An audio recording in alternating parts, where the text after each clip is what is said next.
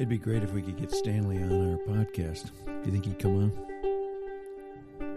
I don't know. Why don't you ask him? You're the one with all the clout in the room. Not true. I do have another donut, though. You're eating those things? They're bad for me, aren't they? Dude, not only are they bad for you, they're bad donuts.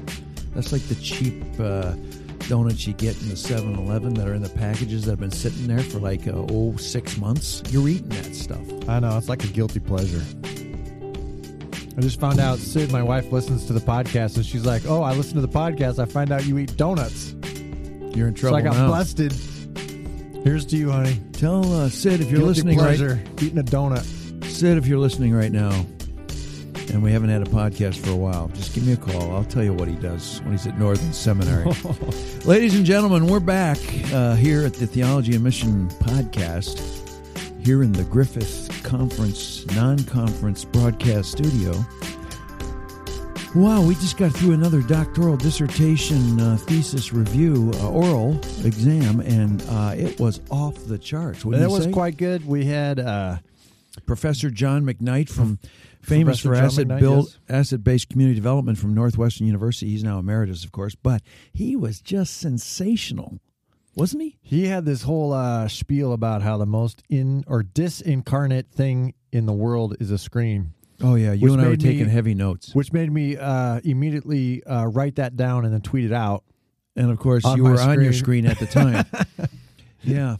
Oh, it was great. And I'm just very thankful, not only for John McKnight and people like him who work with our students, but also our students. We have some outstanding doctoral students, ladies and gentlemen. Yep. We got a lot going on. And like we said before, we have Stanley Hauerwas coming to the campus, coming to Chicago, here at Northern Seminary for our annual Theology and Mission Lectureship. Yeah, and that's on Last June 8th year we and had 9th. Michael Frost, and next year who do we have? Sun Chen Ra. But this year we have Stanley Hauerwas answering the question, do we still need the church? He'll be talking about the need for witnesses, the place of the church in mission. It's going to be great. June 8th and 9th.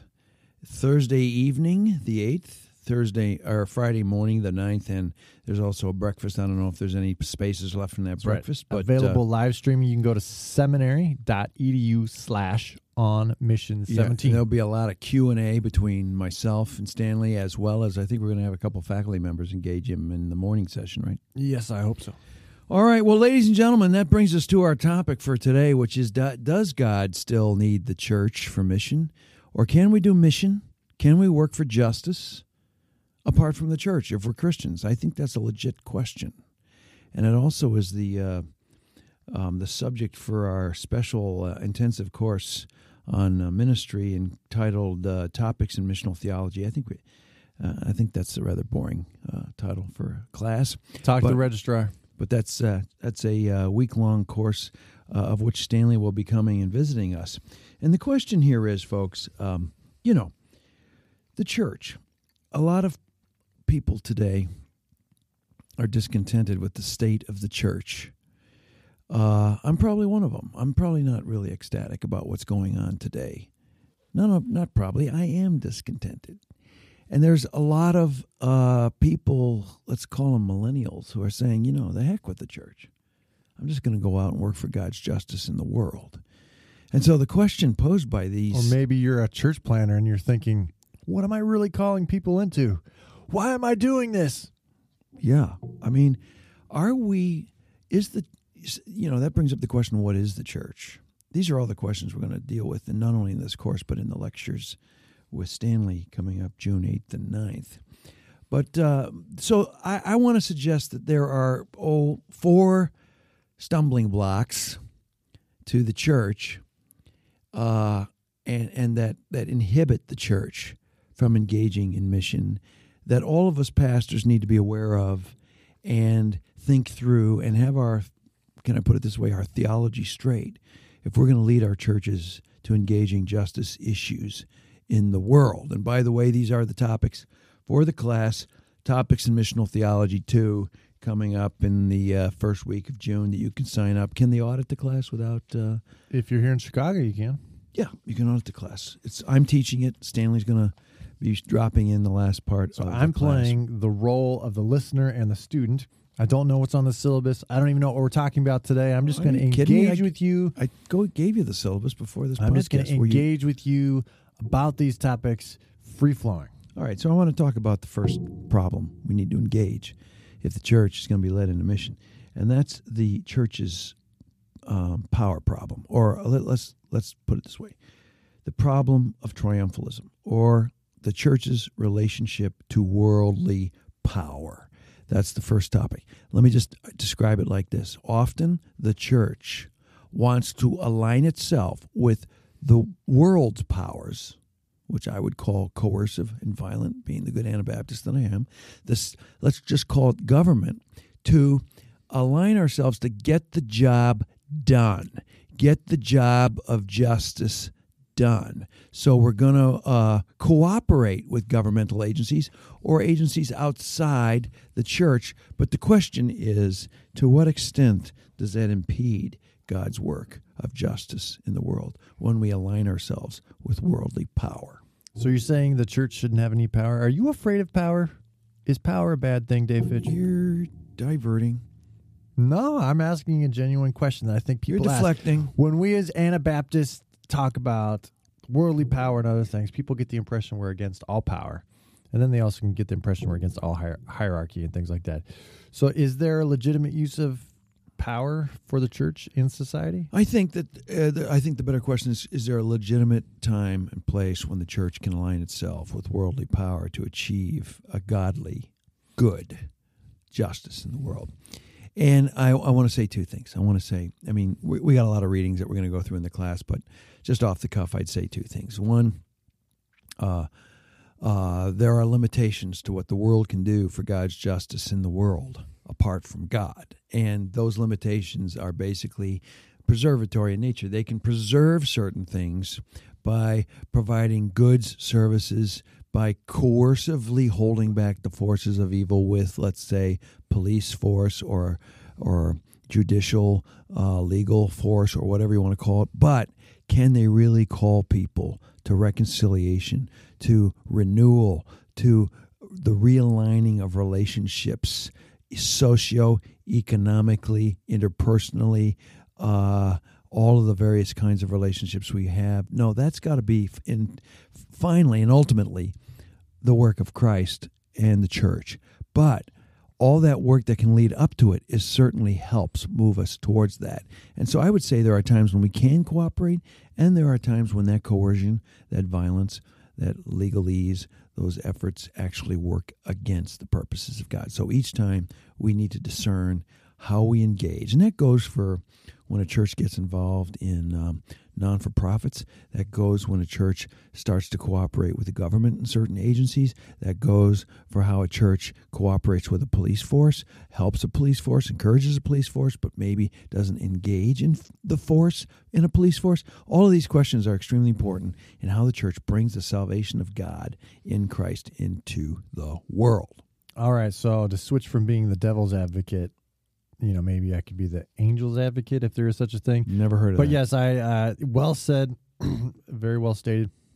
I think the temptation for those partnerships, however, is to evacuate the power or to abandon the story, as Hauerwas would often say, the authentic story of God in Christ, who has power, and yet his way of ministering in the world is to give up power, Philippians 2, and to suffer at the hands of the powerful, say the trial before Pilate and things like this. And so Christians and the church can so often be tempted to stop being the church and to partner with these other groups and become a social service themselves agency.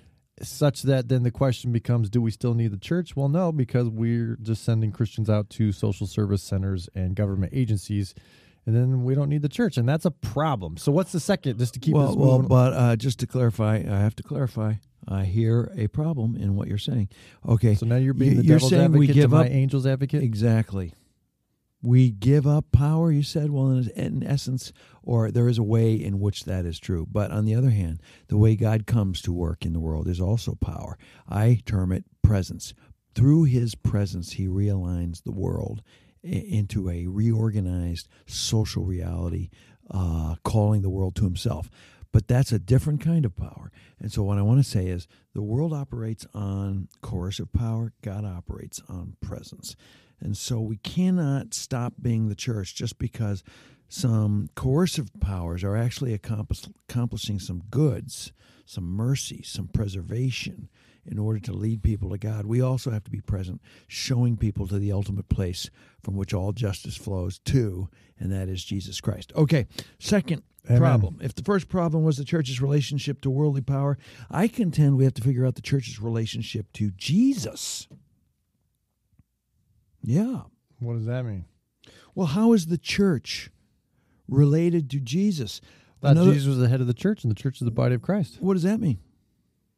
That the church is the temple of the Holy Spirit.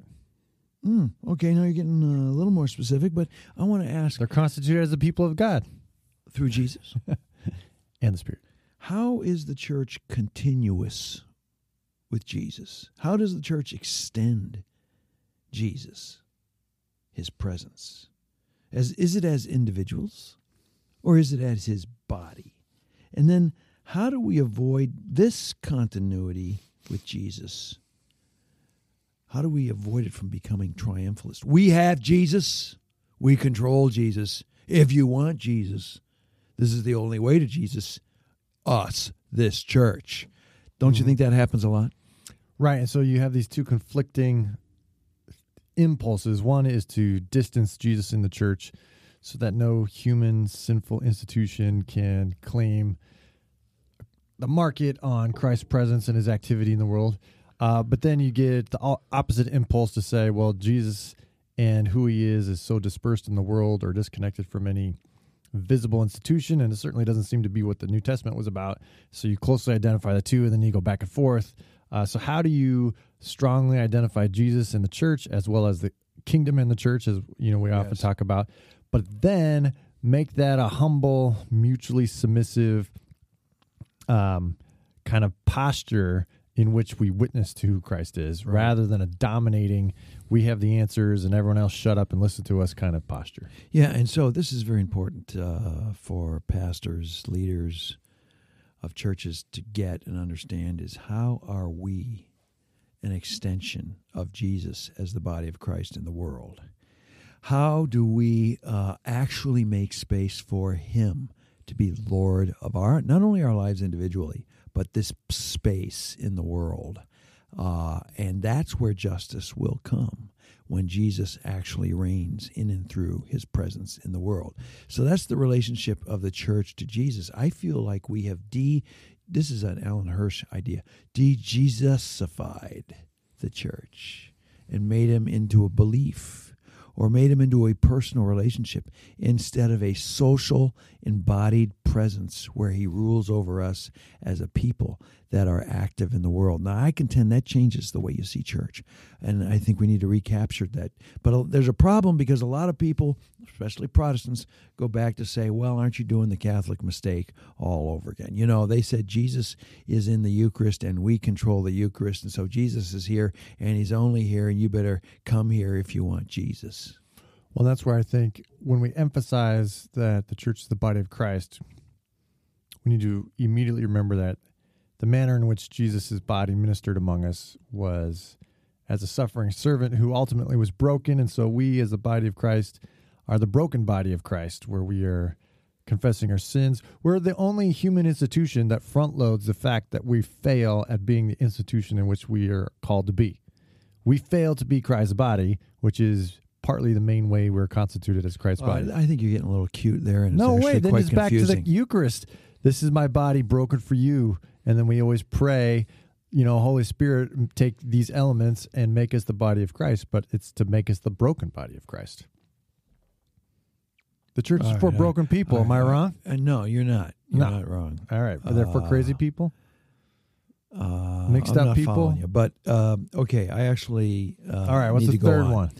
So if the first one was the church's relationship to worldly power, I think you all need to figure that out. You all being pastors, leaders, Christians. Church's relationship to Jesus, I think you all need to figure that out. We all do. And then thirdly, church's relationship to culture. And here I want to make point of the issue of colonization or colonialism. Often when the church engages culture, it says it is a culture, and therefore it enforces its culture as authoritatively Christian for all peoples, for all cultures. And so the typical missiological problem has been, we are Christians. Our culture is Christian. Therefore, we're going to go to another culture, another context, and enforce our culture on that context, not understanding that we have to enter a context, a culture, and discern carefully what God is doing in that culture, so that in some way, in the words of Darrell Guder, the church is being converted all over again. We are engaging a culture, and really we are now in North America in the last 25 years no longer a culture. We are a myriad of cultures, plural.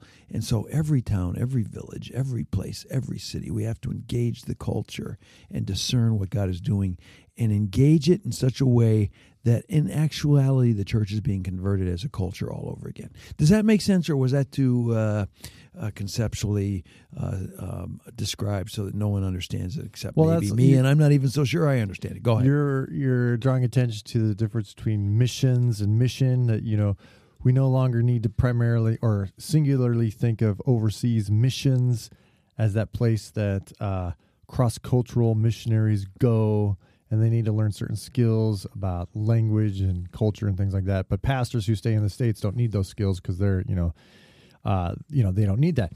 And I think we're well beyond that kind of understanding. I'm so glad that here at Northern Seminary, we, as part of the curriculum, make every pastor, minister, and training take a theology of church and culture class where you have to grapple with these issues because it's not straightforward. I think also, too, I would just add to this, I don't know if this is where you're going, but I think it also says that we in the West are a culture, but also a culture in need. We have, if we look at the flow of missions, back to that again, people are sending missionaries to the United States. Oh, yeah. And this is a place that needs missions, but we are also in need culturally. I think we had this great doctoral student on that we were examining yesterday about the Asian American context in North America and how this all went. And part of my realization is there's a lot of Eastern culture that can help the problems of Western culture, of the hyper individualism and obsession with guilt and and things like that. So, can we understand that our culture is, in a sense, needy and could benefit from being exposed to other cultures? Okay, so this gets me to my next issue of church engaging. All right, so quick review. Relation to power, relation to Jesus, relation to culture. Okay, so these are now two derivative of the last one. What's the church's relationship to context? Now, I just changed the word from culture to context because now I'm asking the question of accommodation. How do I engage the surrounding culture, find the right entry points, translate the gospel without becoming absorbed and assimilated by the surrounding culture?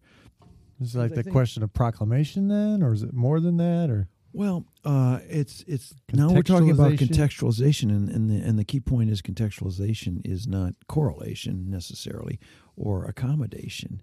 It is, how do I know and understand what's going on in the context and find entry points of confluence where the gospel speaks to an enduring or actual question or something that's already going on in the culture. And yet I don't want to be absorbed by the categories of culture. We call this in theology, church, and culture the dialogue box. And we want to, everyone's got to own that they come into a surrounding context with certain givens that come from their history, even if they're from that specific context. But also there are things going on in the context where God is already at work that we need to discern. Now, not everything that's going on in the context is of God. There's rebellion in the context. There's even evil and maybe sinister things going on that are against God in the context. But there are also things where there's longings, yearnings, actual goods that are happening there that not only God says, I'm at work here in a prevenient way, but I want to take this somewhere. And that's where the gospel can proclaim and bring the completion of an incomplete reality, if that's what you want to say in a context, or reflect that this is the beauty of God at work that you didn't fully understand until you saw Jesus. So it's contextualization. Whereas I'm talking about the problem of colonization with the culture question, now I'm talking about translation and engagement with the context question. Does that make sense? It does. So really quick, for those last two, understanding the culture and then contextualizing appropriately, what are some of the skills or where can people look to bolster their ability to do that? Besides just coming here and getting a doctoral in contextual theology or an MA in theology and mission. Besides those two wonderful options, what can people do to better equip themselves? Well, for contextual ministry. We just went through a oral exam in contextual theology, where we had a guy listen to his neighborhood in Canada there, and he saw, and he's part of a church, and he saw how things were getting individualized in a context, and therefore they were losing out on their ability to understand their gifts in the way God has ordered the gifts to be mutually engaged and bless one another.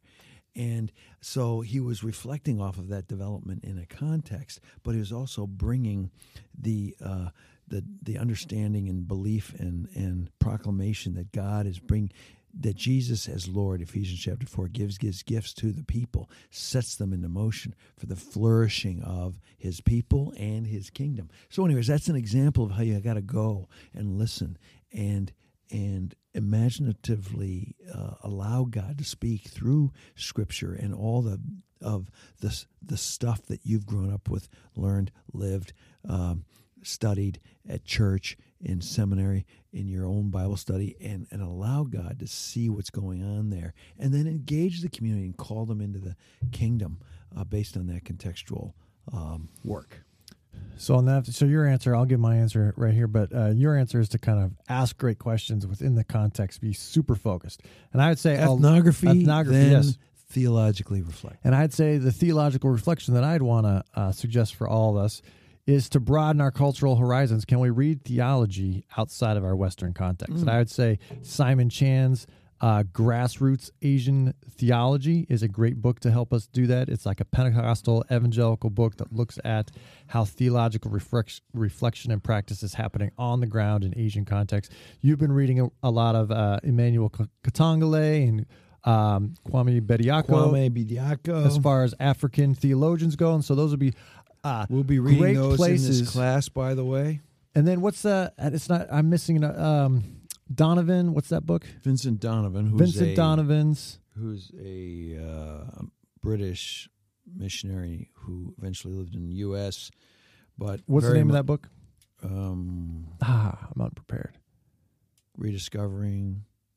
Discovering Christianity? I think it is. It's either Discovering Christianity or Rediscovering Christianity. And the reason I throw those out there is because as you start hearing what does the gospel look like in other contexts, that'll help you look at your own local context through these ethnographic practices that Dave was talking about. And then you'll say, oh, you know what?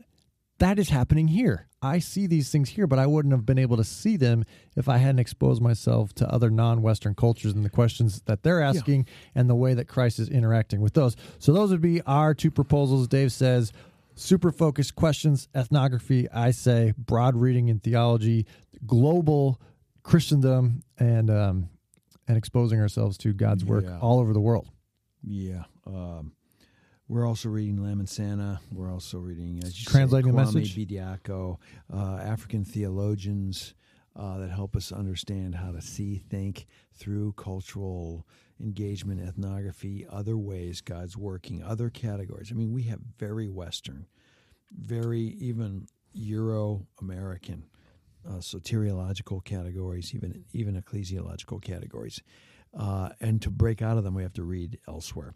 And it's so important for today if we want to engage our cultures because, as I emphasized, cultures is going on all around us. Okay, we got to wrap this up because we're taking too long on this podcast. But the last of the 5 things we have to overcome for leading church in the mission is the idea of the church's relationship to justice. I said that. Yes, I said it. The church's relationship to justice. Not only church's relationship to worldly power, church's relationship to Jesus, church's relationship to culture, church's relationship to context, church's relationship to justice. And the big question here is justice integral to God's mission? Second question, can we know justice, true justice, God's justice, apart from knowing God and seeing it actualized in the church? In that way, I mean... The answer is no. Obviously, because... If you've listened to us be at all, answering, I wouldn't be asking the question. So all these 5 things... But can I just fill... Are you going to fill that in? Go ahead. I'm just going to say the church is a hermeneutic, according to John Howard Yoder.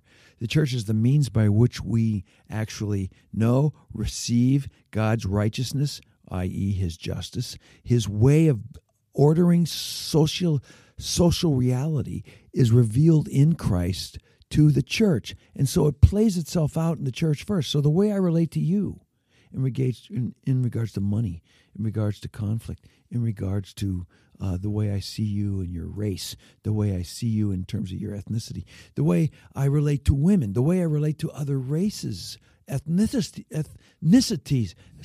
It's getting, I have a hard time pronouncing words at 12 o'clock in the afternoon without lunch. Excuse me for that. But you understand, we have to socially see it and work it out to understand it in the world and engage it then contextually, to go back to the prior question. Comment, Jeff, can we know justice outside of God in Christ through the church? And I think that that's a great way to frame it. A lot of times we want to say, well, let's get about the business of justice as a church. But sometimes maybe what the church has to offer the world is not how to do justice, but rather a better definition of what justice is. And that's where the first kind of maybe conversations should start. Is justice maybe for the conservatives just punishing the criminal appropriately? Or is justice for the more progressives overcoming all equality? Or is it even more than that? And I think Christians would say it's more than that. It's the restoration of relationships. It's the making of all things right. It is overcoming evil in the world and things like that. And so it is a new kind of social being. Right, on every level. And so, which is accomplished in Christ, not just accomplished, but is prefigured. He's offering us true humanity. And so he became sin. That could be its own podcast right there. He became sin. So that we could receive the righteousness of God? Yeah, but what's between man? That was the point I wanted to get. So that we become... He who was not sin became sin for us. Yes. So that we might receive the righteousness of God. So that we might become is the right verb and the right tense of the verb. And the declension. It's social reality becoming his righteousness before the world to invite the world in. And that means that too often I feel like here we in the West have a Western Christendom confidence that the world knows what justice is. And if there's anything we found out since last November's election, is there's a lot of people. I think we might disagree with a lot of people as to what they assume justice is and what it looks like. In fact, ironically, a lot of the people I might disagree with in the world are people who are saying, I'm a Christian and this is what justice looks like. No, we need to discern justice again as a people before God in Jesus Christ so that we can live it out in the world and call people to it and work for justice in the world. Okay, so those are the 5 things that every pastor, leader, Christian seeking to lead churches into mission need to understand about the church. Are you going to repeat them for me, the 5 things? No, you got them written down right there for you. No, I want you to repeat them because you've been distracted this whole podcast. I was just checking your tense there. You said it's present tense, but I don't know if it is present tense there in 2 Corinthians 5:21. So, what is our relationship to power? What is our relationship? Church's relationship to power. Church's relationship to Christ. Jesus. The church's relationship to culture. Fourth is contextualization. The fifth is justice. Ooh, I aced the test. Church's relation to justice. We're going to discuss all 5 of those things and have a lot of good readings on all 5 of those issues. Now, of course, you'll become experts at all of these if you continue to listen to our podcast, because we just go over the stuff with different topics left and right. This is basically all we ever do in our That's podcast. Not true. Is go over those 5 things, which is okay. If this podcast or others in the past has benefited you, we would love for you to write us a review. Of course, I got to say, if this is something these things are what gets you up and you want to think about them and work them into your ministries, we do have a live streaming master's program in theology and mission that is available. We're taking enrollment right now. And then, Dave, you're going to be opening up your doctoral program very soon. And so if you're we're already taking applications, so but I need to post if you already have your master's degree, yeah. If you and it doesn't have to be an MDiv, it could be a master's degree plus ministry experience, and you want to take this to and that ethnography piece that sounds interesting to you, and you really want to burrow into that, then please head on over to the seminary site. That's northern site is the seminary.edu. Go over to the programs page. You can find all this information Doctor there. of Contextual Theology, and we'll be taking apps. We already are taking apps for that. Absolutely. So again, Hauerwas, question, June Jeff. 8th and 9th. Go to seminary.edu on /on-mission 17 for the Hauerwas lectureship. Yes. If students want to audit or even take topics in missional theology too on these 5 topics, contact us immediately. And they can sign up. Maybe you're at another seminary and you just like to take it for credit, and you can cross-register or whatever you like. We invite you to do that. We look forward to seeing you at Stanley Hauerwas at the Mission Theology Mission Lectureship coming June 8th and 9th. And so this brings it to a close. Another Theology and Mission podcast. Don't we do books you're reading anymore? We do, but we've been so busy, and now I'm on a sugar crash because I had those donuts 30 minutes You're ago. pathetic. So we got to wrap it up. Don't we do Fitch on Fitch anymore? Whatever you call that? I've been too busy. These things take preparation. You came in your thing, I pressed play, I started. That's about all I got right now. Ladies and gentlemen, this has been the most disorganized podcast of our entire Theology and Mission podcast. Nonetheless, we hope you enjoyed it. Put your comments on the thing page. Reviews on iTunes. Thank you so much. And we'll see you next time on Theology and Mission Podcast.